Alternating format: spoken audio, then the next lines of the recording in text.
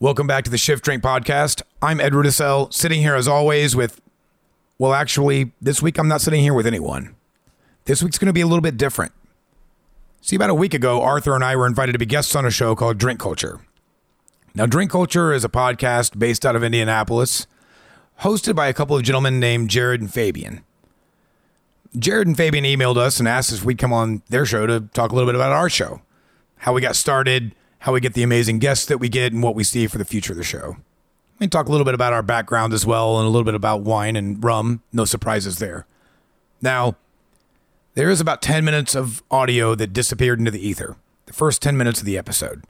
Now, I assure you, we did not divulge any profound secrets of the universe. No esoteric knowledge there. Think about all you're going to be missing as us teasing Arthur about the sport coats he used to wear as a young sommelier. The only reason I mention this is because you are going to be jumping into a conversation already in progress. So, without further ado, here's the episode that we have been affectionately referring to as Shift Culture.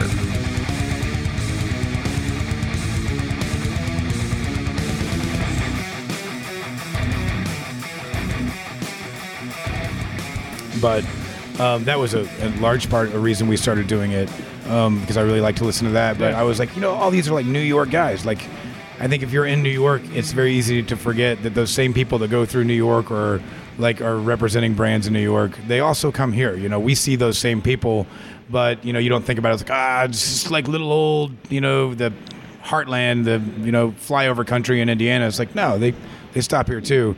And so that was like, when I say it was arrogance, it was like, we can do it, man. I bet we can do it better than all those guys. And then you're like an episode in, you're like, yeah, that sucked. Like, that was really hard, man, Yeah, but no, it wasn't. We've gotten better at it. We've definitely gotten better, and you figure things out. But part of that conversation for me, and I'm not talking about food and beverage podcast right now, just podcasts in general. There's a lot of shitty podcasts out there. Like the guy who, it's like a serial killer investigative podcast, but the guy starts off every episode with talking about a harmonica competition he won when he was 10 for 30 fucking minutes. I feel like this is a real story. What podcast was that? I forgot about it, man. But it was just like... Was that S-Town that you just went with? Or no, you don't listen to that true crime stuff. You listen to all the conspiracy theory podcasts. Hell yeah. Fuck yeah. He loves that shit. That's awesome. Hey, there's no such thing as theory. Oh, man. That's a whole different conversation. One world order, man. It's happening. That's kind of why I wanted to do it, just because it'd be fun. And then we looked into the equipment. It wasn't that bad. And then we got in a few episodes, and we got noticeably better within a few episodes, or so we thought we had. We've definitely have our instances of falling off from quality. We've overconsumed in a few episodes, but like as it's evolved, to speak to that, like I think the goal is like changed rather than just like, all right, we want to prove to everybody that Indiana is not flyover country and these guys come through here, but it's really just like, let's have fun with it. We're getting a little bit more comfortable in our own skin in front of a microphone, and on top of that, it's a really good reason to go out and meet cool people that probably wouldn't sit down and talk with you for an hour and a half of their day because they're busy. Yep. Our most recent episode, we had a legendary bartender on, Brother Cleve, and like if I would have just said, hey man, can you sit down and we're going to chat for an hour and a half, he'd probably be like, I got sales calls to do, I want to go talk about this thing. But when you have a podcast, you have a reason to do it. It's just like a really cool reason to meet interesting people. Absolutely. I'm sure you guys have experienced the same thing. You're like, just call people up, like, I want to talk to this guy. Just throw a microphone in front of him. It's kind of like I wouldn't necessarily call it a secret, but that's the thing about a podcast is everybody has that inner motivation to want to talk about themselves. So when somebody reaches out to you and they're just like, hey, you want to be on this podcast? Initially, I think everybody is kind of excited right at first. So that gives you that in. But then when you have like a broader message of what you're trying to accomplish or what knowledge you want to push, it makes it that much easier. And you guys have done a great job of educating me personally just on the shit that you guys talk about, because as soon as it goes I mean, you guys are throwing words out there that I've got no idea what they are, that I'm just later That's probably Googling. Arthur. And it's just like, well, you can tell that you guys are very well versed in the subjects that you're talking about. So I think that goes a long way when you are doing a podcast is being knowledgeable in the, I the think for subject both of us, matter. that's really satisfying to hear because, I mean, we want everybody to take something out of it, like whether you're in the industry or you're outside the industry. And I think that's where some of our kind of banter between the two of us like works well, because I'm on the like consumer side. We're actually at the bar and we're trying to educate consumers about spirits and such, and Arthur largely does a lot of education in-house for the company he works with and like trade organizations and things like that, so I can sometimes temper his inability to talk over people's heads. We keep each other in check, but we wanted it to be funny and entertaining and communal, and that's something we need to reinforce that Ed mentioned is we wanted to talk about the community at large, and I feel like we have shamelessly plugged Indianapolis for what it's become, and we're proud of that. We realize there's things we got to do, but I love the city. We have fun with it, and I'm victim of forgetting that I talk. There you go. I speak alcohol better than I speak English. I talk alcohol better. Good. Fuck. But yeah, so he keeps me in check when need be. So go ahead. And Arthur pulls me off bar stools pulls me off the ground when I've fallen out of my bar stool. Hell yeah. So you guys kind of talked a little bit about when you first started, sometimes hearing yourself or hearing your own voice, you are your worst critic, right? That sucks. I hate listening to it. I have to just to go back through and make sure levels are good. Yeah, but I hate. I write the show notes, so I listen to every episode after the fact and like take write down the questions and so forth for the show notes. But my question is, do you guys have critics or people that give you feedback from your episodes? Wives, friends? We have listeners that like reach out and occasionally will make notes. I mean, not necessarily like criticizing what we're doing or anything, but just like, hey, I wish you would have asked this, or next time could you ask that, or hey, this was really awesome. I learned this thing from you, or whatever. I mean, it's been cool because we've got listeners all over the world now. Yeah, which has been interesting. So like, we've got a dude in Japan that hit us up after our Shochu episode. I know there's we've got several listeners in like DC and Miami, a few in England as well. And so, yeah, it's been really cool to like just to see that we're getting reach for at all. Because I mean, we don't know. We don't really track stats to see who's listening. For all we know, it's just my mom and his mom. And I was going to ask that. Do you guys have like a target demographic, or is your goal to reach worldwide? Is that just the ultimate goal? It's not a thin demographic. I mean, we just want to be able to like provide some sort of entertainment to people, like I said, inside or outside the industry. Yep. Like, we don't want to get so technical that we only appeal to bartenders or bar managers, and we don't want to like kind of bring it down so low that it only appeals to like consumers, at-home bartenders and consumers. Like, we want to be able to ride that line. It's hard though sometimes. I mean, I feel like episode to episode it depends. Like, some of them get a little more technical than others, and so it's kind of like a car talk for gastronomy. It is, yeah. And that's, I think the humor aspect of it, like that back and forth banter, is kind of what pulls those other people in. My only interest in drinking is that I enjoy drinking, right? But that's my interest as well. But as you kind of work your way through different spirits and drinks and categories, you end up wanting to learn more, and learning more kind of feeds your desire to drink more. And in a learning sense, not over imbibing, but that does tend to happen. But then you start enjoying that show even more. To your point of car talk, I could care less about cars. I really could. But those brothers are hilarious. Yeah. And they could be old timey jokes at times, but they're funny dad jokes, and then you end up learning a thing or two. Hey, I didn't know that my carburetor would do this, and that's what I need to be doing. I was actually able to diagnose one of my server's cars just when she came in one day. It was about a year ago. She came in, she's like, my car is doing this, and it's making this funny sound. I'm like, what does it sound like? Yeah. She told me, and I had like just heard an episode the week before. I'm like, I think I might know what it is. I literally know nothing of cars, but I'm like, yeah, I think I might be able to fix it. Stick my I was finger in correct the though. muffler. Let me point out I was correct. And it was strictly off of car talk.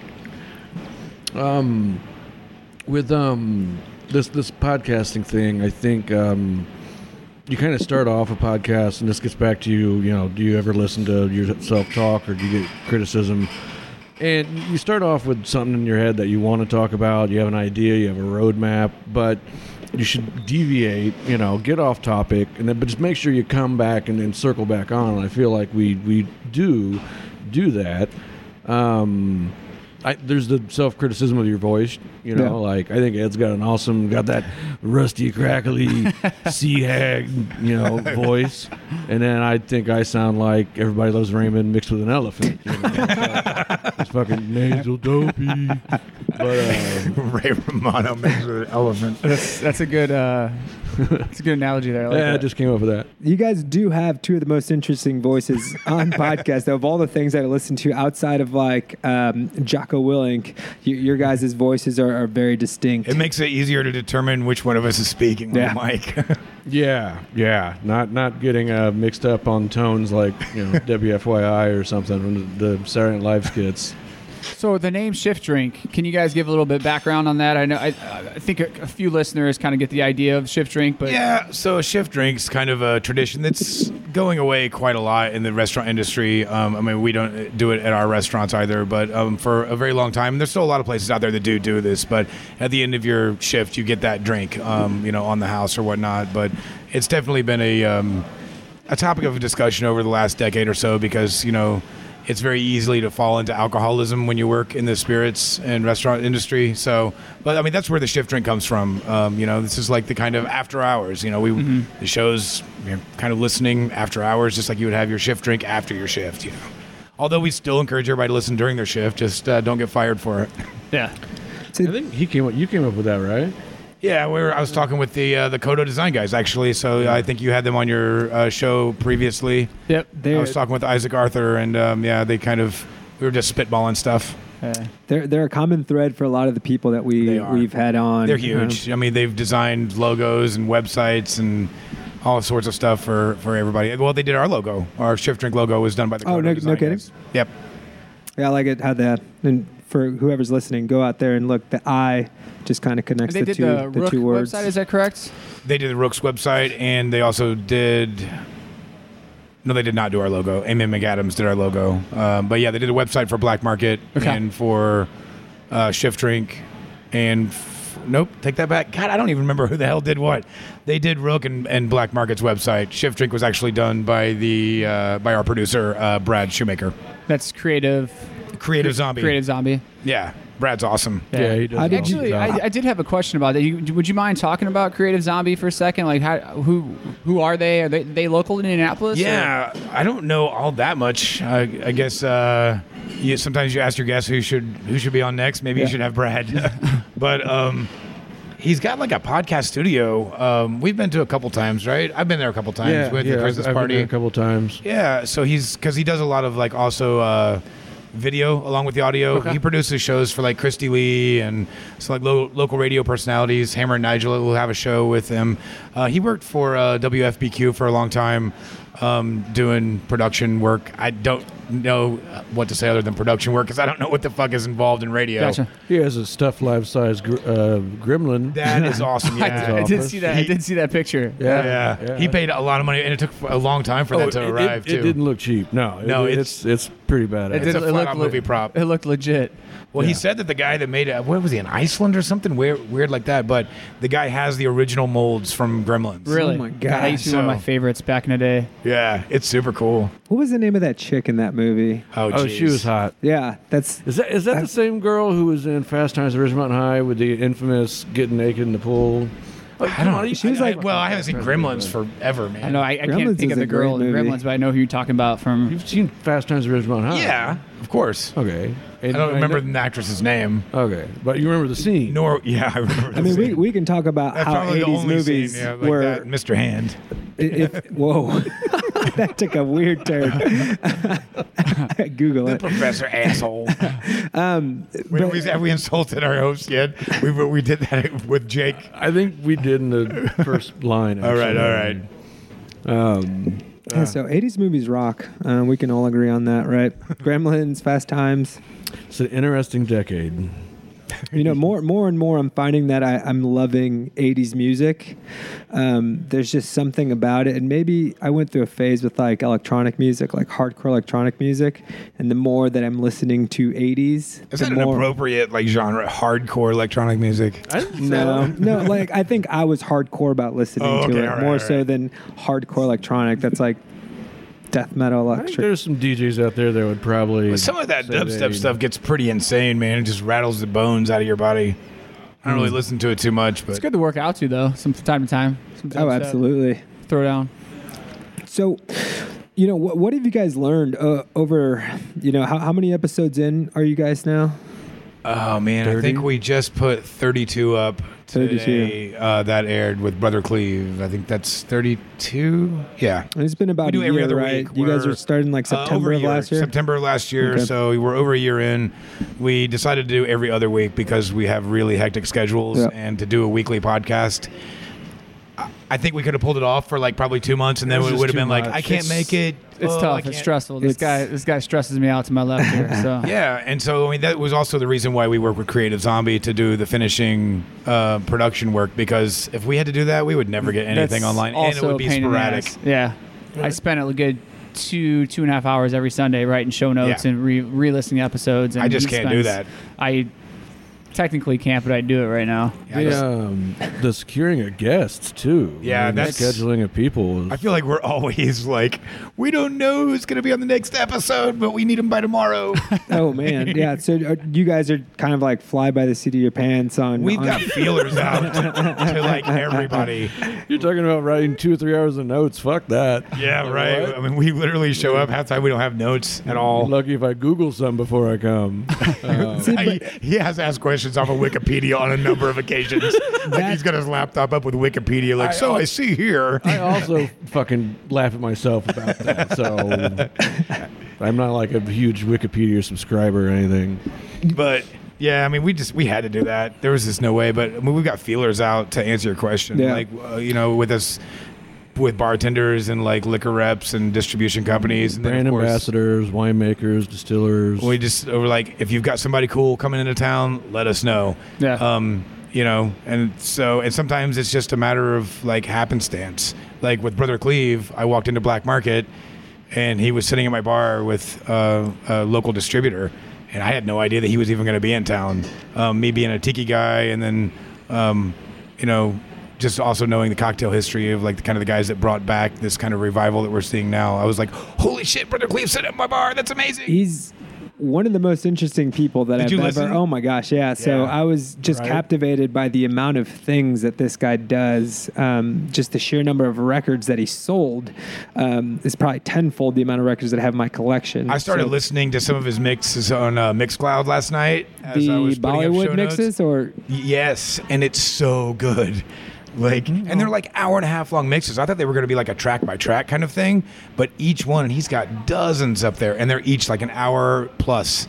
yeah, he's super cool guy. For anybody, go out there and listen to it. It's the most recent episode you guys put out there, right? Yeah, it just came out today. Yeah, Brother Cleve. He was a very, very interesting dude. Speaking of which, what would you say is, I mean, you don't have to necessarily rate it, but what would you say was your favorite or one of your most memorable episodes that you guys did?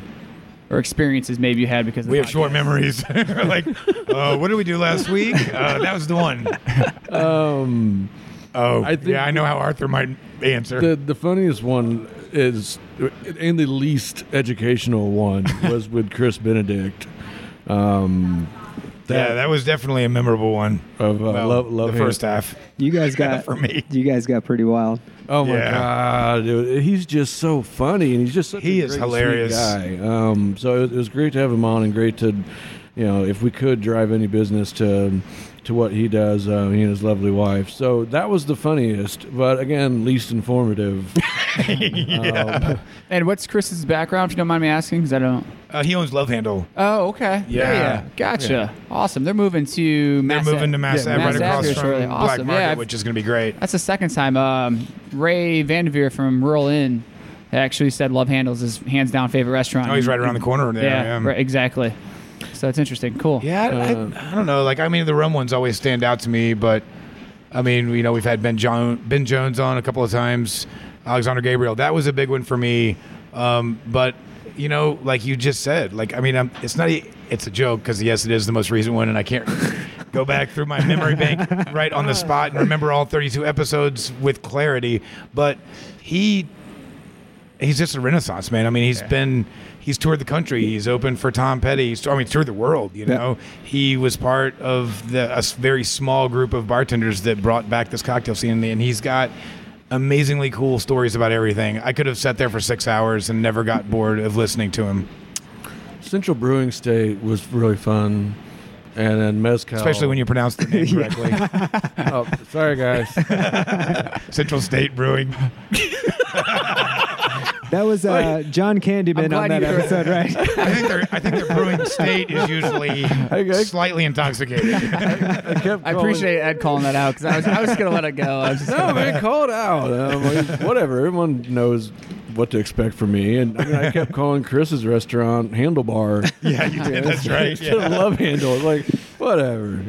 Come on. You know, in that last episode, you kind of always hope that you run into people like that just have, you know, no matter how many times you talk to that person, they'll always have a story that you've never heard before. And he just seems like that kind of guy of just like has a story about it. And especially with the things that he's done, just has a story about literally everything. But, you know, that, again, it goes back to that, like, it's a reason to sit down with cool people. Like, if you let people tell their story and, you know, I mean, sometimes we interrupt them, of course, because we consume alcohol during the show. But, like, everybody's got cool stories. It's just, you know, it's trying to get it out of them. Yep. You know, I mean, some people on a mic are a little bit more comfortable talking about what they've done.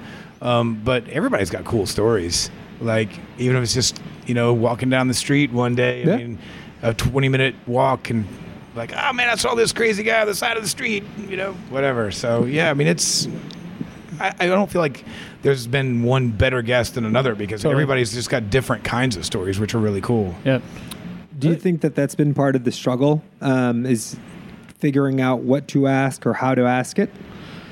No, I mean, we've been extremely fortunate to have a lot of the guests we've had, and that comes back to our relationships between wholesalers of wine and spirits and distributors and retailers, and we've just had exposure to some really awesome gifts. So I don't think we've ever had that much of a difficult time in actually finding like what to talk about. But, you know, one of us usually takes some kind of notes down. It's usually only one of us. Usually only I'm one assuming of us. it's Ed. Right, not No. It's no. It literally. He literally has. I do it notes this time, printed but out. like usually, I will have to say, usually it's Arthur that has the notes. I'm here to talk about myself. I don't need notes on that shit. I lived it. So this is different. But, we go back and forth. We go back and forth between who's hungover. We go back and forth between who's actually drunk at the time of the podcast. Luckily, it's usually not both of us at the same time. Although we Take did turns. challenge that with the cocktail wonk episode, or 2 episodes, because we got so drunk we lost track of time. Yeah. So, but no, I mean, you pick the right guests and you pick the right topics. Another one of my favorite episodes was when we did, what's her name? The bee lady. Oh yeah, Kate Franzman. So he was like, let's talk with Kate because she's like a local bee person. And we're like, well, that's part of the community. That's awesome. And I was like, well, let's throw some meat on this shit too. And we can use that to segue. So you had bread on, right? Yeah. And I just thought that was a great episode. Really informative. I mean, I learned so much. Oh, yeah. You know, I mean, that's the thing too, is like we want to learn. Totally. It's not, we just don't want to like regurgitate the things that we already know. We're not going to ask the questions that are pointed just to get somebody to spit back out what we already know. We want to learn. Like, again, it goes back to that, like, you know, it's a good reason to like meet interesting people and talk to interesting people because we can learn from them as well. And so sometimes it may be the only hour that we actually have their attention. So it's cool that we actually get it recorded and so we can go back to it and listen. I mean, I've gone back, despite my apprehension about listening to my own voice, gone back and listened to older episodes because I remember, you know, like Ben Jones is a good example, going back and listening to some of the things that he mentioned about Martinique or the AOC or whatnot. And so like having that as record is super cool. So if you had advice to give somebody who's, for example, is trying to get kicked off on a podcast, or they're interested in maybe starting something, just kind of getting their voice out, what would be your first thing that you just tell them? Oh, we can give you advice on getting kicked off of a podcast. Getting a podcast. I misheard that. I'm sorry. My first impulse is don't tell me about a harmonica competition that you won when you were fucking 10 years old for 30 minutes. Still need to figure out which one that was. You know who you are, harmonica guy. You son of a bitch, you wasted my life. Try and find good topics and don't just talk about something for sake of just talking about something. That's kind of dead air. Be confident in your ability to deserve to sit at the table. If someone doesn't like it, they're just not going to fucking listen to it. It's a podcast, you know. I mean, we're not going for Academy Awards or any shit here, and obviously, not making any money. Although we've, memories are priceless. I like that. So, don't be afraid to go off script, but just make sure you off script, as if we have a script. Well, make sure you circle back, because I love just coming up with shit when it comes to my head, or attacking or complimenting or agreeing with something that someone else says. But I always make sure I try to remember to circle back to what the hell were we originally talking about, and getting back on point. And sometimes your guest will help you with that. Yeah. Well, it can be difficult to do when you're drinking. Totally. But there's been some really cool info come out on some of our episodes or stories just by not having a rigid structure, Yep. And so, because if there's somebody out there that's been interviewed extensively, I will try to, before we interview somebody, go on and maybe listen to another podcast that they've been on, to intentionally make sure we're not just repeating the same, asking the same questions. Yeah. Because it can just become one big giant interview at that point. It's Martin Cate is huge in Tiki World and Smuggler's Cove out in San Francisco. He's never been our guest. That's why I'm using it as an example, but I've listened to a bunch of interviews with him, and I've read a lot of interviews with him, especially when he was doing his book tour last year, and it was the same 15 questions every single time. So I just stopped paying attention because okay, well, I've already heard this or I've already read this. Yep. So sometimes when you do veer off topic, like Arthur said, you can get these weird little fun gems, like what again, this most recent episode, but when Brother Cleve was talking about being down in Mexico with Esquivel, drinking, booze that he had there. And that was a cool little story that, I'm sure other people out there have heard it, but it's not part of the standard issue, so you're a bigwig in this business or whatnot. So yeah, that's cool. I like that. A lot of times your guest will keep you on point. Yeah, they always keep us on point. Eric from our Shoshu episode was really good at ignoring me and just be like, okay, so anyway, Shoshu. Jake did the same thing. Jake did the same thing. Ben Jones has done it. Talking about the breweries, kept talking about the breweries, and then I would make Josh really kept us on point. He was ignoring our Hambright? Yeah. That's funny. So did you guys ever have the aim to stay local or focus on just having a locality about you, or did you always know that you would go out there and explore the relationships that you had from the businesses that you guys I don't think we ever really thought about it all that much. We definitely we don't want to hide the fact that we're in Indiana.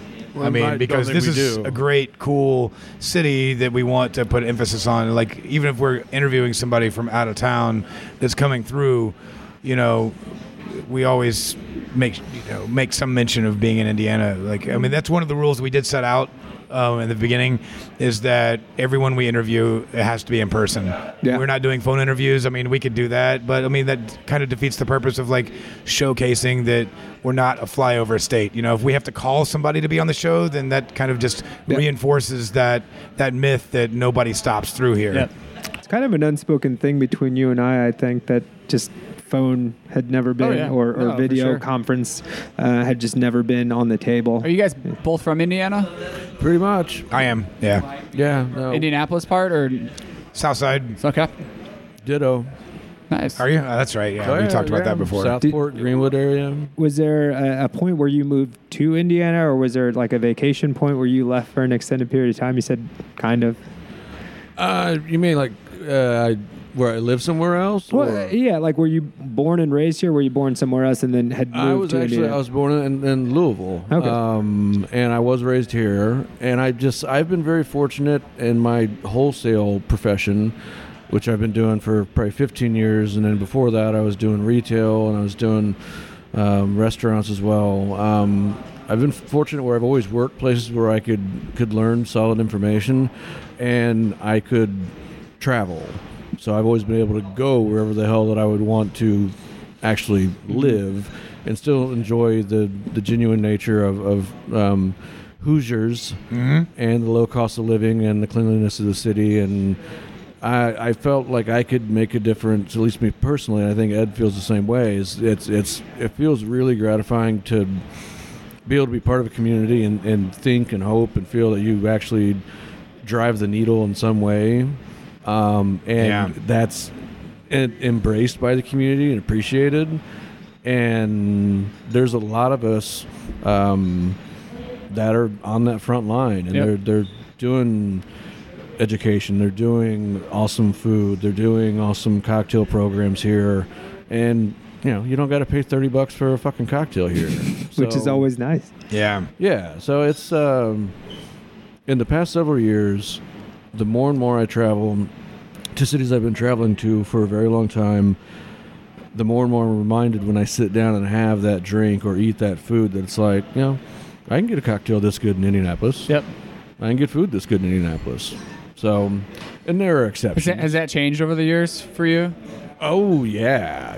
I mean, this was a tough town to eat and drink in as short as 15 years ago with a few exceptions. And it's became blatantly obvious that our future from a beverage community is within the cocktail community, the brewing community, and the distilling community. Not that we don't have any shortage of wineries throughout the state, and they generate a lot in the way of tourist dollars. But Indianapolis itself it's becoming a beer and a cocktail spirits oriented town. So kind of leading with that, would you guys mind? I think we skipped this whole entire piece that we normally go over in the very beginning. Wow, we can derail other people's shows too. So kind of tying things back through, Ed, do you mind kind of talking a little bit and I guess bragging about yourself, like everything you're involved in? I'm not gonna brag about shit. If you don't, I don't know anything about what I do. Then giant list here about you. So just kind of tell people what you're involved in. I mean, I'm a restaurateur, so my wife and I opened a Thai restaurant a little over 9 years ago. And then we've opened a couple places since then. Partnered with Micah Frank at Black Market a couple years after that. I think we opened in 2011 there. We opened Rook in 2013, and again, that's Chef Carlos Salazar's a business partner there. And then Josh Gonzalez at Thunderbird, and I mean, Josh definitely has tons of accolades behind him as well, and well known in the cocktail community nationwide. But he and a previous landlord of mine already had a business plan going, and they were going to open a bar, and I kind of got invited in a little bit later on. I had a liquor license, so that was always a big plus. Your invitation. Yeah, I had an extra liquor license hanging around. So yeah, I mean, that's where you can find me pretty much 7 days a week is in one of those restaurants, just usually in the back. These days I'm spending a lot of days in the kitchen at Siam, just kind of helping to organize the food or whatnot. But yeah, I mean, I don't do anything fancy. It sounds a lot sexier on the outside than it does on the inside. That's for sure. It's a lot of hard work. And you kind of mentioned it off mic here a little bit ago, the fact that, not necessarily sit in front of a computer, but you're probably answering a lot more emails and doing a lot of back office stuff more so than So I always say like the I don't want to say more professional you become, but like the deeper you get into like doing the thing that you love, the farther away from the thing that you love that position is. Like, I mean, nobody gets in the restaurant business to like sit in front of a computer and do paperwork. I mean, that's the attraction is the activity, getting up, doing stuff, making drinks, like just being interactive with guests, whatnot. But yeah, and of course, then once you take the plunge into ownership, it's you still try to keep that creative side of you like fed, but there's definitely a lot of non-creative aspects of the job, which is handling the books and costs and all that. And is that for me, that was do that? Oh yeah. And that for me, that was one of the reasons to do the podcast is like it's a reason to like get out of my office, creative outlet, and have some sort of creative outlet. Yeah. Yeah, there's a big difference between payday and payroll. Yeah, right. Do you find yourself getting pulled to different directions or different projects? That's an that's understatement, one of man. the questions I had for you is like, how do you manage your time? Like, Literally, that's exactly you just summed it up in one sentence. I wait for the phone calls to start coming in because I know that there's going to be an issue somewhere at any given hour. Yeah. So I kind of go and I think I'm going to start at my day at one of the restaurants, and then inevitably a phone call comes in 20 minutes later. You know, the dishwasher is sick, or, you know, I'm short a person here, or we're really busy. We need somebody to help bar back or whatever. And so Is that you then? that's me. Yeah. I mean, I don't want to be so big where I can just sit on my sofa, you know, and whatever, manage from afar. I mean, we have a great team now, though. I mean, I'm sure there's a lot of times where I'm not necessary and I'm just like that extra appendage because my management has it down and my bartenders are great and my servers are fantastic and everybody's doing what they're supposed to be doing. But I mean, I'd go crazy if I just sat at home all the time. Yeah. I've been on the move. Well, since I had my last office job at 23 years old, and like you couldn't pay me to go back to an office job. There's not enough money. You said appendage. Okay, we'll leave it to Arthur to keep it classy. Well, and Arthur, you're very accomplished as well in the beverage community. So speak a little bit about your background and how you're able to speak so knowledgeably, you know, when you guys are doing episodes about the things that you're drinking. Well, Wikipedia, of course. Well, you Wikipedia. said earlier that you weren't a big Wikipedia No, guy. I am not. I'm giving Ed a hard time. I used to love to talk about myself when I was younger. I don't really give a shit now. Was that when you were wearing the sports jacket? No, I was. I could totally see wearing a sports jacket with like just dying to talk about yourself. I was older than that because I didn't have any legs underneath me or any street cred. But Street cred. I've got a list here that I can go from if you want. I want to me hear it. You want to hear it? We can go. Let's hear it. I'm curious what the list is. Society of Wine Educator, Certified Specialist of Wine, Certified Spanish Specialist, Certified French Specialist, Certified Sake Specialist, Certified Spirits Specialist, Advanced Sommelier, Level 1. I'm going to get this wrong. How do you say it, Fabian? Cicerone. Chicharrone. There you go. Chicharone. Chicharone, which is... You know, he did beer ask me specialist. earlier, I did ask earlier. And how to that's pronounce beer, it. correct? Yeah. Yes. Advanced Level 3 through Wine and Spirits Education Trust, and founder and president of Indiana Craft Beverage Association. So, to say the least, you sound like a pretty well-versed individual. You know, some of those are more impressive than others. But yeah, you know, when I get into something, I get into something. Absolutely. And when I started getting into wine, I started working in restaurants, and I always loved cooking, and I kind of looked at the back of the house, and I looked at the front of the house. All the guys in the back of the house were busting their ass, cutting themselves, burning themselves, working later shifts than all the service professionals. Service professionals were all dressed up, kind of meticulous, you know, chiseled out, just rocking out with guests with beautiful descriptions of food and wine. And it was like, all right, man, I can do that. And then that led into me working retail so I could learn more about wine. And right about then, I started down my path of acquiring way too many post-nominals. And it just all kind of built. And then I would go out and work harvest. And I did some work pro bono for a while, just assisting in winemaking at Chateau Thomas out in Plainfield, which does a pretty good job. They import a lot of their grapes and get, you know, pretty decent quality fruit, and it taught me more about winemaking. And all this while, I became more and more obsessed with organoleptic assessment. And you know, the more you can understand something on a micro level, the more you can understand it in a macro level. So taking that thirst for knowledge, which simultaneously put me in position to call out a lot of fucking wine reps that were constantly bullshitting me on bogus factoids. Mm-hmm. That was actually a major motivating factor when I was first starting to learn, and I would hear discrepancies. It's like, all right, fuck it, I'm going to do the research, and I'm going to call you out when you try and feed me some bullshit about, for instance, you know, a Chateauneuf de Pape wine or something like that. taking that and then just going down that pathway of trying to harness and build your organic spectrometer on the end of your face, your muscle, your nose muscle. Yeah, I mean, that just kind of is the path that I've gone down, and beverage was pretty much everything to me, I'd say, up until about 5 years ago. And then I realized that rather than drinking the most awesome beverages in the world with sometimes mediocre people, that I would rather and I'm not calling out names, but you go to tasting groups and tasting societies and conferences and conventions, and there's a lot of douchebags in our industry. There's a lot of pretension. There's a lot of just pompous pricks. I love you. Us included. I like this right now. You're calling everyone out. Love it. Not that I've never been called Right, that. yeah. Like, I bet you've never been called a pompous prick. Oh, I have. I got called a pompous asshole today, actually. Someone called me that today. But Queso preso. it was she was booking an event, and it's an event that I've been asked back to do a few years. It's a conference. And she was like, "Yeah, I remember you. You were playing off the pompous asshole role because I was lecturing there." And it's like, well, I think you kind of misinterpreted my pitch, but yeah, I was making fun of pompous assholes in character, actually. It's like you're Stephen Colbert.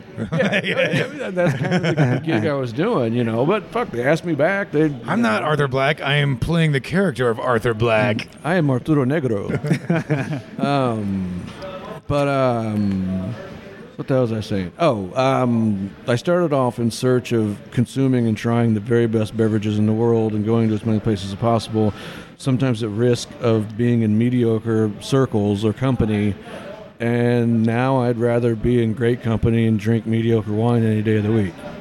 So I've seriously tried to not think about alcohol as much as I used to, because it was all data. It was all just assessment and breaking down beverage into how it was made and when it was made, and what are those esters, and this is a rather pyrazinic, or this has a lot of different terpenes in it, or this is showing trimethylhydroxylethylene, if I can butcher that, which is the diesel characteristic that you find in Riesling from ripening issues, vascular ripening issues. Love that about Riesling. So, yeah, it's a great aromatic, but why can't you just say this has a lovely nose of Slade or Diesel or tennis ball or Converse sneaker, however the hell you identify that character? Inner tube tire is another one. Why do you have to know this 10-syllable technical word for it? I don't know. Not a lot of people care, but when you can actually pronounce it right, it's a good party trick. So I think one of the things that you said that really resonates with me is that it sounds like you've moved past wanting to go out and experience that thing, and rather have the experience kind of in the moment. So, tasting mediocre drinks with great company is a much better experience than tasting great things in mediocre company. And we were recently suggested a guest on the show. I believe his name is Michael Kaufman. And I was listening to one of his talks, and he said something about, the experience of something is always different. Even though it could be the same thing, like a song, there's going to be emotion or temperature or the environment in which you're in, that you're listening to that thing that's going to make it unique every single time. And something like a mediocre wine or a mediocre, just regular Jim Beam white label can go from being subpar when you're sitting by yourself to being absolutely amazing in great company. So to what you said, I think that's the larger take from that is experience is everything. I mean, I think that's what a lot of anyone who's worked in a restaurant, sorry, Ed, anyone who's worked in a restaurant has had that couple that just spent a weekend in Tuscany and they're like, oh, we were in Tuscany, we had the most beautiful carafe wine. It was only €2. And it was like, no, it wasn't the most beautiful wine ever. You were in fucking Tuscany. Right. I was going to say, it's that emotional trigger. Connection. Yeah, I mean, there's things that I absolutely love just because they can trigger you, and that's what we try to do in the restaurant business, a lot of the food that we serve, I mean, with Chef Carlos, he's trying to evoke that emotional response, or it's calls back to his childhood and it talks to him, or Micah, growing up in, northern Indiana and the experience he has behind him and what we do at the bar, and try to reflect that. I mean, some of my best experiences, with beverages just been, like Arthur said, with really fun, cool friends. And maybe we weren't drinking the highest end, most rare bottle we could get our hands on. But, it's that experience. What I remember of it is the fun that we had. Mm-hmm. Tasting notes are good for academia, but, when it comes down to like your day-to-day life, that's why we always start with, what'd you drink last night? Because a lot of the times those answers are not the same. Some rare bottle, it's just like whatever we wanted to drink or made us feel good at the moment. Arthur has fancier stuff at his house than I have at mine, but I don't, man. I cleaned a lot of my stuff out. Is that what we're calling it? AKA drinking it. Well, hell, we were just having a conversation about that, before even getting here, about drinking through what you've got on your shelf. So, yeah, I used to have this most insane back bar in our dining room, and there's literally, easily over 300 different bottles, and people would come over and they'd just be like, Jesus Christ, man, you have a drinking problem. And no, not really anymore. A good friend of mine who's local in the community, Rob Garber, always would say that he's in the business of drinking wine and not collecting it. Very knowledgeable fella. He's a local wine rep, does a great job. And for the first time in my life, the past few years, that perspective of just don't overthink it. Don't analyze it. Every conversation doesn't have to fucking be about wine. Every conversation doesn't have to be about, that restaurant that you went to. Like in foodie circles, especially in wine circles, you get together and have a night, and everyone they'll rattle off about this, and this. And I just got to a point where it was like, shut up, man. Let's talk about the Muppets. Something. It's an easy trap to fall into. It's like doing CrossFit or being vegan. It's just like, you're going to talk about that. Yeah, that thing. it's a delicate balance because you get really deep into it, and so there is a point at which you're like, oh, geez, like Arthur always says, he can speak alcohol better than he can speak English, and because that's what we talk about all day. Yeah. That's our profession, and that's also bled over into personal life. Speaking of shelves at home, I have plenty of bottles of. I realize I'm now contradicting myself. I have a lot of like rare bottles and stuff at home, but for that reason, they don't all get consumed super quickly because just me. My wife doesn't really drink that much. How many bottles are we talking? I've been trying to keep it under 80. So if I get to that point, I'm also limiting myself now about how many bottles are open. I don't want to have any more than 5 bottles open at any given time. So before I open another one that I'm curious about, I make sure that one of them gets finished. And I brought a bottle of one of those limited rums here today. So, nice. Again, sharing the wealth. Because drinking is a communal thing. If you're sitting around drinking by yourself, then you might have deeper things to worry about, Keep that to yourself, Ed. I sit around. I'll enjoy a glass of rum at the end of the night, by myself occasionally, but I'm not going to sit and drink a half a bottle by myself. Yeah. You got a Glencairn glass right here. Well, how about that? Yeah, look at it. We're all fancy. Speaking of screw all the pretentiousness, we bring our specialty glassware to the table. I like the pomp and circumstance around some of those things, though. It's ritual. It's of fun. Course. Yeah. It's one thing to drink wine out of a solo cup, but it's another to have the glass, in your hand and have, again, go back to the experience of it all. I'm all for ritual, but when it turns into judgment, is what became my issue. And I've drank with so many judgmental people. I've had this and you haven't. Oh, I have this in my cellar and you do not. I've been here, and it's just like, again, I can't believe I evolved to a point where I was like, it's just wine, man. Because for 15 years, it was everything. There was probably a 10-year period where I didn't go to the bathroom without rattling off appellations in my head of some obscure wine region. I didn't listen to music in my car for about 5 years. I had 2,000 flashcards in the seat of my car, just going through and memorizing all this crap that, wow. Who cares? Well, it's only relevant if you're going through academia.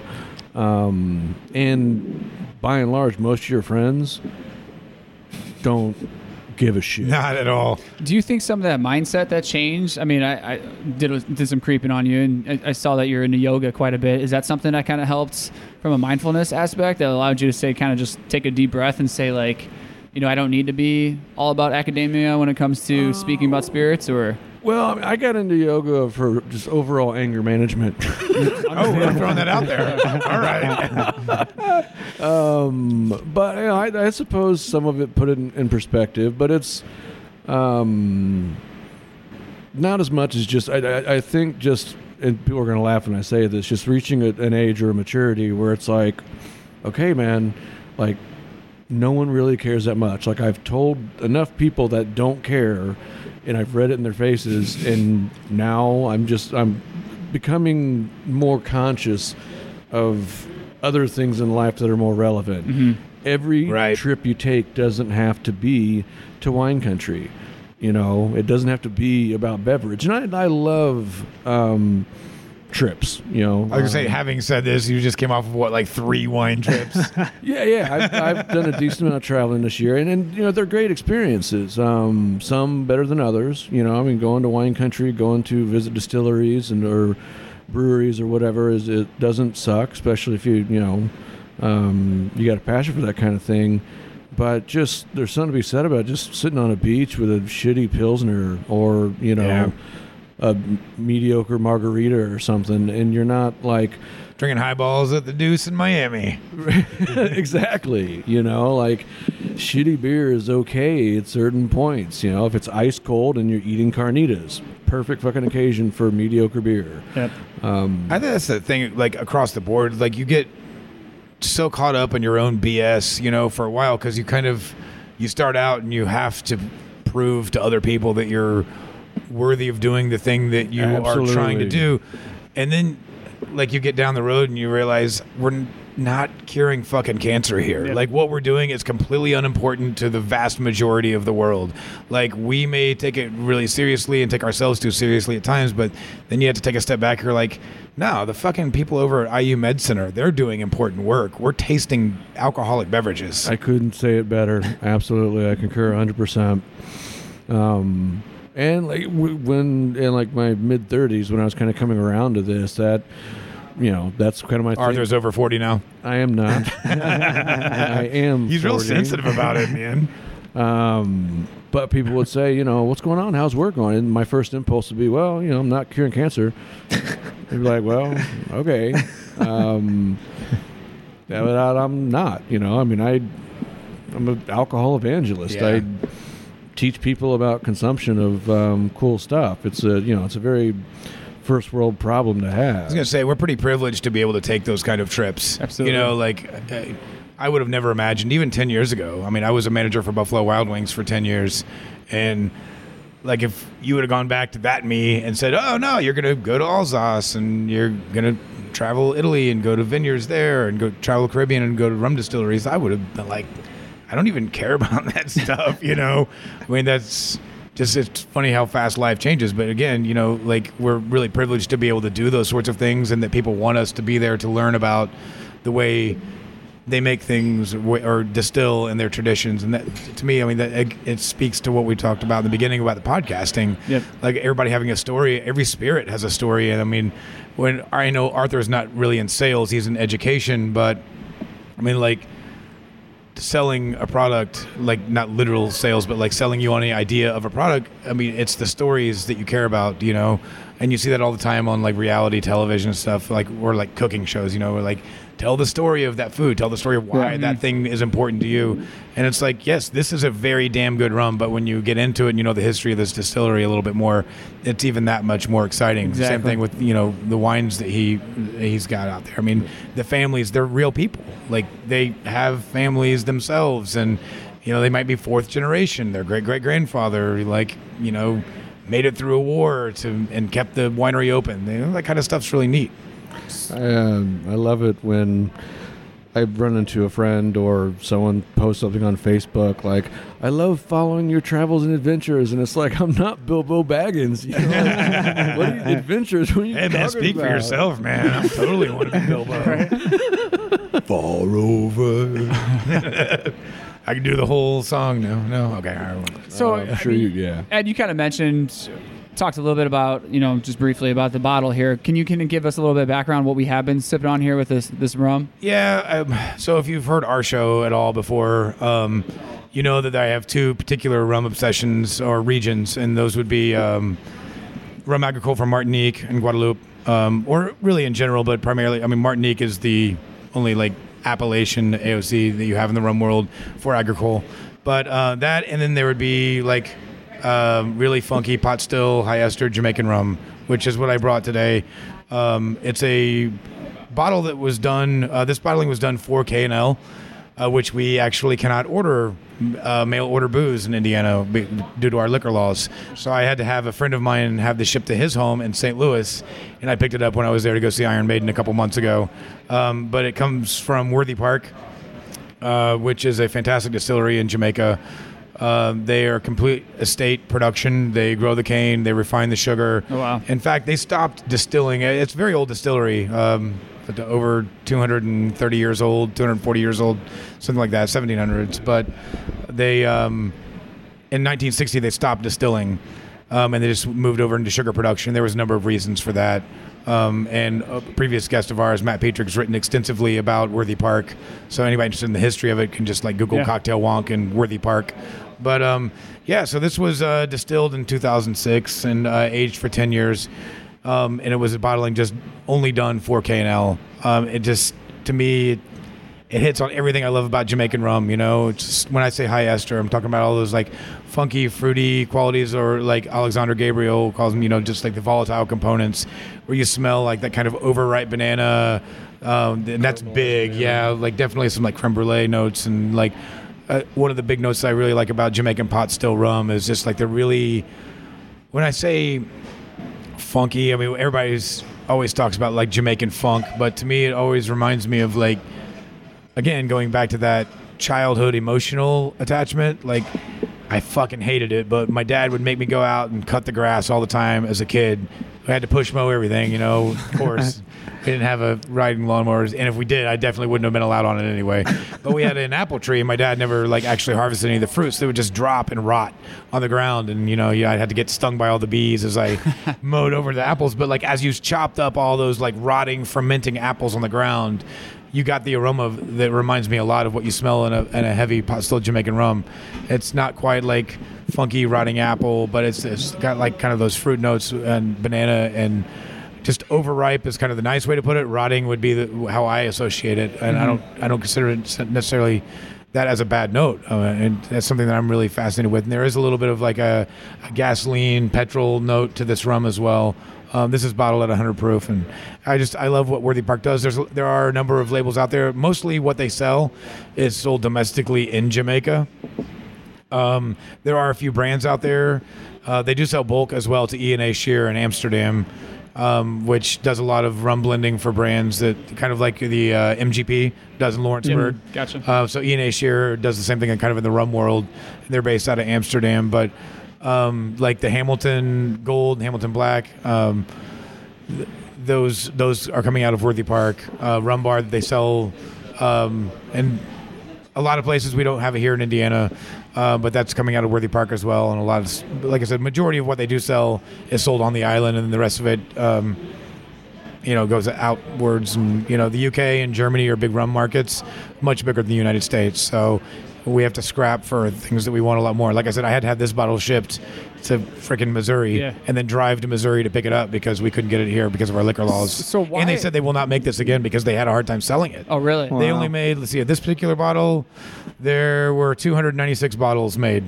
And they had a really hard time selling it. So like I don't know if he's the CEO, president, buyer, whatever he is with K&L Wines, came out and said, we won't do another one of these bottlings because we lose our ass on it. People just don't want to move it. And why is that here in the States? Why aren't we into rum like we're in this whole bourbon boom that's going on right now? And I mean, that's a damn good question. I think a large part of it, and it's a hot topic in the rum world right now, is the lack of transparency. Like when you buy a bourbon, you know what you're getting in the glass. And, we talked about that in one of our episodes with Bernie Lubbers. You can read the label and you know exactly what's in that bottle because law dictates that. Totally.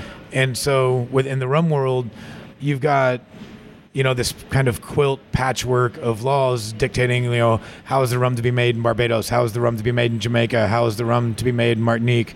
And then there's a lot of very loose, if not ignored, regulations in some other countries. And so one of the big problems is addition of sugar and glycerin and flavorants and all that, and where you're damn near getting into the world of liqueur instead of rum. Gotcha. And so that's been a hot topic in the rum world today, is like that added sugar. I mean, there's a big misconception about rum.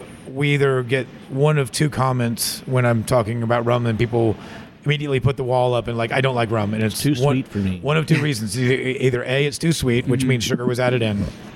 Sugar does not make it through the distillation process. Yep. If water doesn't make it through, sugar sure as fuck isn't going to make it through. Second would be, I don't like Bacardi, or I don't like rum because I drank too much Bacardi in college. And so, or I had a bad experience in college, which usually those are like handles of like Ron Rico or something, you know? And so, with those perceptions out there, you know, you kind of have to break that down. And it takes a lot of work, and you really have to do it one by one. And because there is no broad kind of sweeping statements that you can make about the rum world, I think it's a lot harder for people to wrap their brains around. It's like jumping into the wine world head first, and people get intimidated very quickly because guys like Arthur talk over their head. And I'm just fucking with you. But you know what I mean? When you jump in. All right, okay. Trimethyl hydroxylene. I just want to see if I could say it better after a glass of whiskey or a glass of rum. But it's that same thing, right? Like, people are afraid to jump into the wine world because they don't understand. Like, when you're buying a Burgundy, they don't understand what grapes are in that. Like, it's not Burgundy grapes. Like, that's a place, not a grape. So it gets really intimidating, especially when you go from there and then you move on to start talking about Italian wines or even more esoteric things. And then, or in California where they put Cabernet on the label, but maybe there's Merlot in there too, but they don't have to put that on the label. And so I think in the rum world, it's a parallel. Like, it's confusing. So rather than really diving into it, people just kind of throw their hands up. You're like, I don't really get it, but I understand the bourbon thing, so I'm going to do that. So if you had a recommendation, and this could be for both of you, what would be a recommendation? I'm guilty of this right now. Like, I want to get in a rum, and I still have 0 bottles on my shelf because I don't even know where to start. Like, do you have a recommendation maybe on something we can get locally that's okay and well priced and not going to... I think the best thing to do would be to like go out, go try it. Well, go try it. The best thing to do is to find somebody knowledgeable about rum. Gotcha. And every city's got at least a couple people, because we're definitely having a rum moment now, and I hope it builds, because as it builds, it means we have access to better things like what we have sitting in front of us. Ask your bartenders. Be careful what you wish for, man. And if it's sweet, I mean, just understand what you're looking at, learn how to read a label a little bit. If it says Solera and they put a big giant 12 years on the label, and then underneath it has in tiny little print Solera, that's not really 12 years old. And so you have to understand that, versus, the TTB does have regulations about how you can word, like if something's aged 12 years or if it just says 12 years, those mean two totally different things. So just kind of understanding that, but a knowledgeable bartender should be able to help you out quite a lot. And some of the things that I'm into are definitely not the ones, or some of the rums that other people would like. I mean, this is pretty funky rum. Yeah. A lot of people would be turned off by this. I feel like a Scotch drinker would be able to appreciate it, like especially if you like really peaty, funky Scotches. But if you were a vodka drinker, I wouldn't probably give you this bottle. You might be more interested in like a Cuban style rum, like Havana Club or Bacardi and something like that. So or Don Q. What did you guys taste in it? Did you like it? When you said creme brulee, I kind of gave this weird look, like, all right, wasn't getting that. And then as I continued to smell it, those words kind of just imprinted themselves into me, and I'm just like, dude, that's totally it right there. And I could go back and recall what in my mind that smells like and totally get that. And you mentioned something like gas or something like that. Almost that, like right on, and even at 100 proof, which to me is kind of a lower proof, just being used to drinking barrel proof stuff. I almost bring 134 proof rum today. But I would have loved it, but so that that may have been a little bit of what I was tasting there, but those two things did stick out. Going back to being super basic, some caramel flavors is what I was pulling.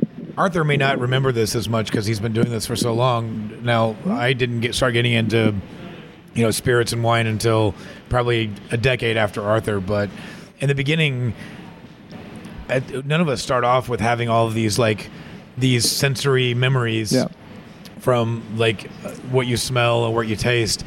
You sit around with guys like Arthur and you bullshit and you let them kind of dictate a little bit and you fake it and you pretend like you know what the hell he's talking about when he's like, oh, I'm picking up some shoe leather, and you've got your nose in the glass, and you're like, I just smell wine. I don't smell shoe leather. But then, something does eventually. There's usually like a wine for everybody's got like a wine out there where it clicks, and you're like, holy shit, that's it. I totally smell that thing in there now. But you just didn't. You were always smelling it. You just were having a hard time kind of deducing exactly where those lines are drawn between your nose and your memory. Yep. And it's just like learning a language. You know what you want to say, but you can't get it out because you don't understand the words and the vocabulary. And once you have that, it's easier, but you do bullshit yourself through it in the beginning. There's a difference between a detection threshold, that which you smell something, and your recognition threshold is that, oh, I smell something and I know it is X, Y, or Z. Interesting. And I mentioned in the beginning, the nose is a muscle, and it is. So best advice is just fucking smell everything, not just beverage. I mean, go to the grocery store and pick up fruit, smell it, put it back, fuck them. But that's how you're able to identify the differences between a pear and an apple, and then within a pear, an Anjou pear, a Bartlett pear, and a Bosch pear. One is greener. The Anjou pear is more green and fresh. Bartlett's are a little more floral and aromatic. Bosch's are more sweet and savory. The more you do that with random fruits that you do not purchase, or at home within a spice rack, those are exercises to build that organoleptic muscle.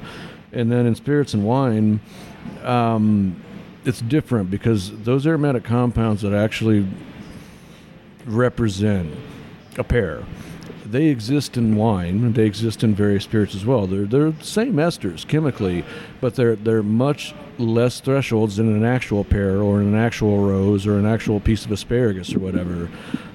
So you have to kind of dig through and kind of go into a glass almost like a laser. And sometimes you have to use the process of elimination. You stick your nose in the glass and you're like, do I smell fruit? Maybe. Is it red fruit? Is it dark fruit? Okay, I think it's white fruit. Is it sweet and decadent like marmalade? Is it more clean and fresh like some sort of citrus? And then within citrus, there's lemon, there's lime, there's grapefruit. And it's a practice, man. I mean, a lot of people are not comfortable with their sense of smell. We don't use this anymore. You don't step out of your house and go, danger, downwind. Right. It's not a survival instinct anymore. So it has to be trained. Yeah. I think this rum is beautiful, and I agree a lot of the descriptors that Ed threw out there. He mentioned creme brulee. He mentioned banana, and to me it's kind of like a caramelized banana. There's definitely an herbal thing. He referred to the fresh cut grass. There's a vegetous kind of quality going on. I'm getting like a little eucalyptus coming out now as it's sitting in the glass a little bit as well. I mean, it's faint, but again, these are like the little things that like as you just kind of keep doing it. Like, I mean, people ask all the time, like, oh, so when you open Black Market, did you plan on putting 150 rums on the shelf? And I would say, no, we didn't fucking know a damn thing about rum at all. And I'm not kidding at all. We didn't know shit about it. We got our liquor license unexpectedly because we opened with only beer and wine. And we kind of stumbled across a liquor license for a very good price. So we intentionally didn't want to do bourbon because everybody was doing bourbon. I mean, this is the height of it. This is when everybody's shitting their pants over, finding a bottle of Pappy at the store. So we were like, well, what are people not doing? And they weren't doing rum. So I'm not kidding at all when I say this. Chris Coy, our business partner at the Inferno Room, he's our general manager at Black Market. We Googled best rums, and there was about 15 of them available in market. We grabbed 12 of them, put them on the shelf, and again, bullshitted our way through it. We kind of read tasting notes of what somebody else said on the internet, and most of those rums aren't there anymore because, again, we were basing that off of somebody else's, quote, best rum list, and most of those rums had a lot of added sugar and things like that. But, there weren't a lot of resources out there to find that, and there still aren't. You kind of have to scrap for yourself. But as with anything, back to my original point, was like you taste and you taste. Just like Arthur said, you after a year or two, you realize, holy shit, I actually learned something, and I didn't realize it. And you can put your nose in a glass and you can pick up weird notes that are kind of underneath, like that little eucalyptus thing. It's accidental, It's just like Arthur said, training, and whether you even realize you're training or not. Do you recommend sensory kits, or have you worked with that before? Yeah, they're very expensive. They are very and expensive. a It's lot like of $400. times- Yeah, the aromatics aren't entirely spot on.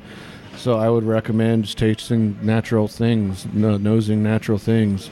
Go to your, like I said, your spice rack and grab cinnamon versus cardamom versus clove, and smell them by your nose. And obviously, it's going to be extremely concentrated. But close your eyes and pass them around in your hands, and then smell one and put them in order. Once you get that down, take them, pull them 2 inches away from your nose, so they're not right up against your nose. So you've got to reach into the glass to smell them at a distance, as opposed to being right by your nose, and you're building that muscle. But tasting with your peers, tasting in an academic setting, there are a lot of brilliant tasters out there, and I've been fortunate enough to taste with the vast majority of them in the world. And you pick up little things here and there, and then you see what makes sense for you. You see what markers that you can lock onto with your recognition threshold. You see which ones that you need to work on. Some people have severe deficiencies with certain aromatic compounds. The primary fault in wine, cork taint, TCA, trichloranisol. I know very seasoned wine tasters that cannot pick it up. I'm just laughing about that because I remember. So, do you remember walking through Strasbourg?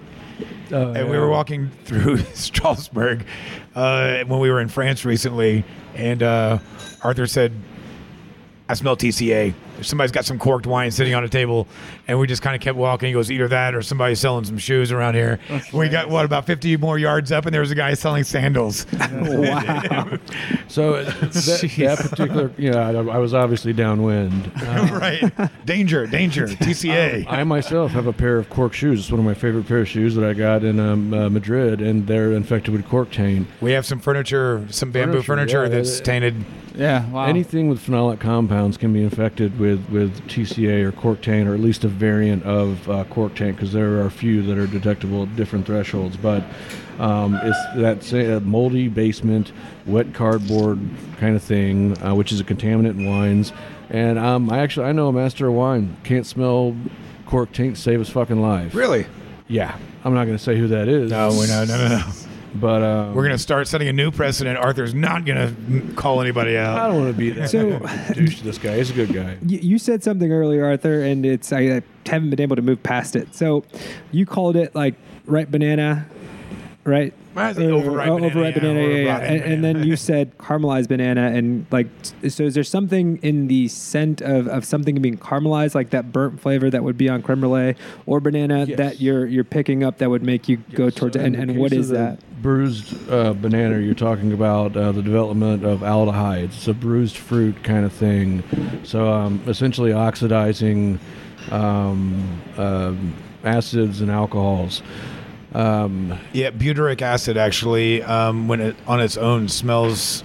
Am I saying that right? Butyric acid. Yep. On its own smells like vomit, but when combined with the alcohols, as ethyl butyrate, right? I believe I'm not as good with my chemical names as he is, but I think it's ethyl butyrate. That gives you that banana smell, but like I said, butyric acid on its own is not. It's chemistry, so on its own it smells disgusting. Yeah. Caramelized would be the more burnt, so not an oxidized fruit or a bruising fruit, but it would be an actual caramelization of sugars that have gone through the Maillard effect and have browned. Yeah. And the easiest thing to do would just buy your ass a banana, Burn leave it out, smell it. Oh. Yeah, no, that's what I was going to say when you mentioned the sensory kit. kits. Yeah, because I've seen those out and about, but like what Arthur said, Just go to you the can go to the grocery store just- and they charge a fortune for those. They're like $450 and up, Yeah. and they're not. And not only that, but those kind of concentrated essences, they blow off. The aromas blow off, and then you're left with $400 worth of nothing versus going to the grocery store and smelling a banana that is like on the sale for today only rack, like this is on its last legs. Yep. Or, like I said, when I cut my dad's grass, it's just rotting fruit on the bottom. Like the world has got smells out there. Yep. You don't have to have a fancy kit to go and experience the smells of the world. Hey, tell us a little bit about this wine that we're drinking here. Yeah, I think it's awesome that we followed the rum with wine as opposed to the other way around. Screw it. I should have known this company. That probably would have taken priority. I mean, I poured myself a glass. I didn't know everybody was going to follow suit. Right. So this is Domaine de Boursan is the producer. Boursan, and it is a producer. He is a producer. They are a producer of Chateauneuf du Pape. Chateauneuf du Pape is from the Rhone in France. The Rhone is broken down into two sections: Northern Rhone and Southern Rhone. Combined, although 90+% of production comes from the Southern Rhone, they represent the second largest producer of Appellation wine coming from France. So it's a pretty big region. This area is probably about 7,000 acres, but that's coming from memory. So not viciously huge. Napa Valley, for perspective, is about 45,000 acres. Wow. Traditionally, it is a blend of approximately 13 grapes. Everyone says 13 by law, but there are clonal variations of grapes that can sneak their way in. So if you know your geeky grape variety specifics, you can count your way up to 16 or 18 or so. Primarily, you're talking about Grenache, or a.k.a. Garnacha, if it were coming from Spain. And it's supplemented oftentimes with Syrah, Mourvedre, other grapes that are suited to warmer climates. We are moving south towards the Mediterranean. This is centered around Avignon, which is actually where the papacy relocated, and I believe it's 1307, but that's from memory as well. It was definitely early 14th century, and it only stayed there a little while. Turns out that in Avignon they didn't like pedophiles, so the papacy returned. I just saw he had a big eek on his face, like, there goes our Catholic demographic. I just want to see this printed on the label. Like, they're going to be using that as marketing materials now. Actually, an old friend of mine would say that during seminar. He'd say, Chateauneuf du Pape, or as you may know it, new home of the pedophile, because it does translate to, the new estate or new home of the Pope. But they went back to Rome at the end of the 14th century. You can see it's listed at 14% alcohol, and a lot of European wines, a lot of French wines, oftentimes come off a little bit lower in alcohol. But like I said, we're getting close to the Mediterranean. If you're in the northern hemisphere and you're moving south of the Mediterranean, you're getting closer to the equator. It's warmer. Heat, sunshine equals sugar development. Sugar equals alcohol production. So typically more full-bodied, higher alcohol wines are further south in the northern eastern here, and then further north in the southern hemisphere. Spicy. CDP is definitely of course, that's Chateauneuf du Pape for short. This is 95% red wine country. There's a little bit of white wine, which can be absolutely beautiful and decadent. But this is what they're known for. It's spicy, it's peppery, it's oftentimes gamey. Chateauneuf du Pape has what the people in the wine industry refer to garrigue. It's this kind of animal, musky, moving through southern France and smelling everything from drying flowers to decomposing vegetous matter and pulled back bark. It kind of sounds funny, but actually a marker for mine, a blind tasting marker for me in Rhone. And I'm not really getting a little bit of it out of this. Sometimes Rhone smells like a urinal cake. It smells like a porta potty, man. And there is a student of mine who was in class, and we were going through and tasting, and she was like, "It smells like a porta potty." And I stuck my nose in there, and I was like, "That's awesome!" it's an animal hamster cage with game and cured meat inside of a urinal cake with plummy red fruits. Notice the fruits are almost stewy. I can see that. This is awesome. So I mean, those you're tasting notes are putting- valuable because No, they're right? something that almost everybody can relate to. Well, you're putting to words like what I'm tasting through, and I'm almost kind of timid, just because of how knowledgeable you are, and to kind Oh, of I haven't said shit because But There's you a little know, bit of shit in there. I can smell a little bit of shit in there. You know, That's South African Pinotage. Yes, it is. As I'm tasting, what's coming to mind is like a jelly or a jam, and then Yeah, I very wanted good. to say meat. And Yeah. so you're saying, okay, like this gamey, and then the spice, I couldn't put my nose on what that was, but when you say spice, okay, I get not necessarily black pepper, but, I get some sort of a spiciness there. So This is a very expressive wine. This isn't a bad wine at all. It's done well. They're a classic producer. And there are mulling spices in there, so like cardamom, clove, things we tend to associate with French oak. There is a dried floral bouquet kind of thing going on in this. The fruits, you're right, they are more ripe and jammy as opposed to being tart or more acidic. And that's a reflection of the grape variety, but also of the climatic conditions. Warmer climatic conditions, again, you're going to get riper fruit. Riper fruit on the vine oftentimes translates into riper flavored fruit within a wine's nose or its aromatics. So yeah, there's all the stuff I mentioned as far as like the organic minerality, like the compost and the animal and the forest floor and pulled back bark. You just need to go walk through a forest to get a sense of it. I'm looking forward to this. It's gonna be an awesome walk. But Grocery store, forest. But I mean, it is fun. I mean, it's like goes back to what you were asking about the mindfulness of Arthur's yoga. But I mean, like, or any sort of precept like that in Buddhism or the yogis. But just being present when you are smelling things, like really thinking about it, because most people don't. Totally.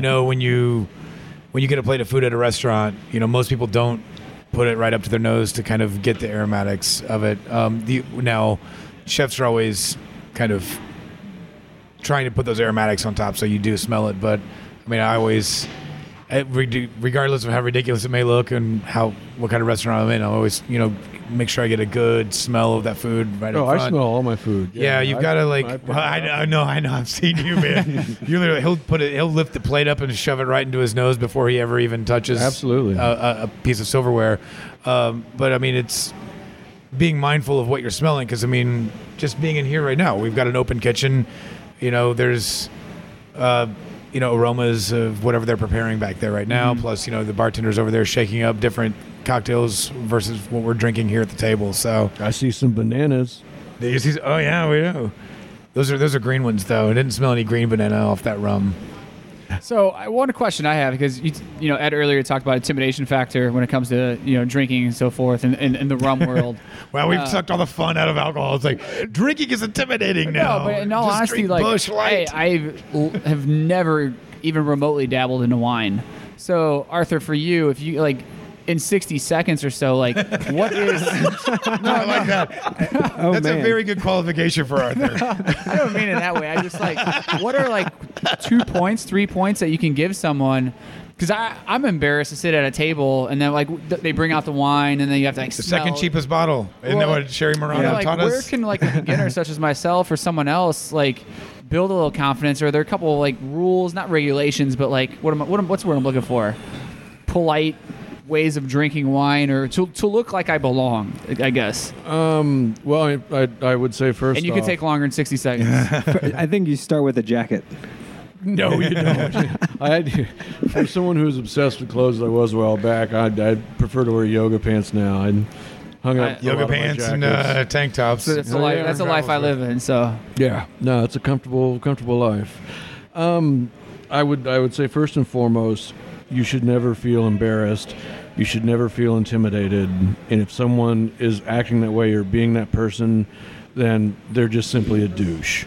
And I love being at tastings, at residential tastings or at trade shows, and there's some guy there who's just being rude and just stepping up and just kind of smacking him down and being like, look, man, that's just not necessary. So to interrupt Arthur for 1 second and echo that, on the service end of it, and Arthur's obviously been on that end in the beginning of his career, but as a restaurateur, we employ people that know what we've got, like, not only should you not be afraid, we encourage you to ask questions. We encourage you to say, hey, listen, I don't want to drop more than $60 on this bottle. And, you know, what do you think? And we'll ask you a few questions, but don't be embarrassed about that. Like, I'm not. When I go to a restaurant, when they drop a freaking 1,000-bottle wine list in front of me, the last thing I'm going to do is comb through every page of the list. I'm going to ask for the sommelier because they know their list a hell of a lot better than I do. And again, even in that kind of a setting, I don't care what restaurant you're at. If a sommelier comes off as snobby or kind of tries to put you in place because you say, hey, you know, I want something not too complicated, but something that will go with dinner. You know, maybe something like 30 to 50 or whatever. That's a fair response, man. And if they don't have anything 30 to 50 on their list, they could say, well, yeah, a lot of our stuff is over 50, but we do have some great half bottles for you. We got a wonderful Wine by the Glass program. And there are different ways of not correcting a guest, but putting the guest on the right path. Gotcha. It's not your job to correct the guest or to flaunt your knowledge. And the sommelier community is riddled with that shit, and that's where I love to shine at a dinner table. If I'm ordering wine and someone doesn't know who I am, whatever, I'm not walking in there with a big, Super Somm shirt or something. Don't have your Super Somm shirt. Yeah, Do you put your lapel pin on your Super Somm shirt? I fucking threw that lapel pin out. I don't wear lapel pins. Well, damn it, there goes your Master Somm title. Guess you'll never get it now. Oh, yeah, whatever. I'm dying to hear that story, by the way. I honestly thought it was going to come out on the Chris Benedict episode. It came close. It's a long story. But when those professionals, quote professionals, come up to a table and they try and correct me because I feel like I want this kind of wine, they're like, oh, well, no, sir, I don't think that's going to go with your food at all. And it's like, I'm sorry, I didn't ask you for a pairing suggestion. I asked you for the wine. Or, sir, is this the appropriate temperature? And I go, actually, I like that temperature. Please put it on the table. And they stop and go, well, I think it needs to be a little bit colder. And they put it in a chilling bucket. And that shit's happened to me. And sometimes I bite my tongue. Other times, if I'm a little bit irritated, well, it's just fuck you. You just asked me if I like the temperature, and damn it, I said yes, and I think it's a fine temperature for this fucking wine. So don't correct me. Yoga's really paying off. Yeah. They're taking notes over there. They remember why you're going to yoga. And I used to actually get angry. I don't really get angry now. I feel like there's a part of me that needs to stand up for other people that aren't. And I appreciate it. Like hearing you say that makes me feel better. Yeah. Now I feel more confident. A lot of people just kind of sit there and be like, "Oh, fuck, man, that's the last time I'm going to ask a wine steward a question," and that shouldn't be it, man. It's the customer's world. We're here to facilitate the experience. We're not here to impress ourselves. One of my pet peeves, man, is I had a sommelier at a very well-known Michelin 3-star restaurant that insisted on pronouncing every wine. I did the pairing, so I had probably 8 wines over the course of dinner. Every wine was pronounced in the appropriate accent, regardless of what part of the world they were from. And I was like, so he comes over with a Spanish accent on one and a French accent on another. I'm like, dude, I know you're from the Midwest. Yeah. I didn't want to name the city because we might be able to figure it out. But are you schizophrenic? Are you okay? And the over pronunciation thing is an issue with me. When I talked about this wine, I said Chateauneuf du Pape. That's cool. fine. I like it. It's English. That's kind of cool. I mean, there's certain words you really have there's no like parallel. I'm not going Chateauneuf du Pape. Right. I'm not That's trying what I was to getting be at. French when I'm not French. You can say Chateau Margaux versus Chateau Margaux. I have a hard time even doing that. I was gonna say I don't think I can do that. We do it in rum like the La Romerie. It's not just English. I be can't do cool, man. You don't have to be a dick. So anyway, that was my soapbox on don't be afraid to ask. Don't be afraid to ask questions. And you are fully entitled, if someone does make you feel that way, on your way out, say, hey, I'm sorry, but that, we came in for a nice dinner. And that sommelier just really kind of made me feel dumb for asking questions and doesn't really want me to ask him to take care of us again. Mm-hmm. Just so you know. And again, you don't have to be like this raging customer. But feedback's feedback, right? Yeah, but just say, hey, that's, I'm sorry, that's not the kind of wine I'm just getting into wine. I want to learn wine. I don't want to be intimidated by it. Just, I want him to share his knowledge with me and not make me feel like a fucking hillbilly or something. Yeah. So, Which we are, because we're from, out of the middle of nowhere. there's white trash all over the world. That whole Midwestern thing's horseshit. So There's way more white trash in California. pop into some rapid fire here. Yeah, We're, I want to obviously be respectful. I of time. switched over into recording into WAV instead of MP3, and it's got a countdown, and we're at less than 5 minutes. So All right, there we're you gonna. go. So here we go. Favorite restaurant in town can't not be your own. Man, I actually wrote some stuff down because I was like, I didn't know. I don't know. I guess I probably eat more often. I don't really get out all that often because I'm at work all the time. So when I'm off, I want to be at home. But I do eat at Northern Barbecue quite a bit. I love what Ryan Nelson's doing up there, and I love barbecue. Also eat at this great Indian joint by my place called Clay Oven down the south side. It's kind of hidden in a strip mall. It's great. Nice. On the higher side would probably be Vita for me. And in light of time, I won't go by genre, but, pretty solid execution and a great beverage program. It's a first for Vita, yeah. Favorite spot to grab coffee. Quills. I go to Quills over by the university. Yep. That's because of Chef Mike at Black Market. That's where he goes, so I'll meet him up for coffee every now and again. I don't drink as much coffee as I used to. Insomnia, but Open Society Yep. brews a pretty badass cup. Go for it. What are you currently obsessed with? Man, that's a long list of stuff. Sanity.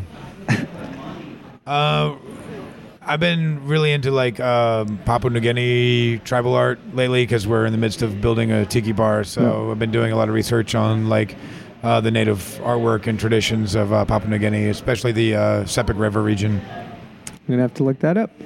Is that a first? Yeah. Yes. What? That's not a common answer? Are there, aside from sanity?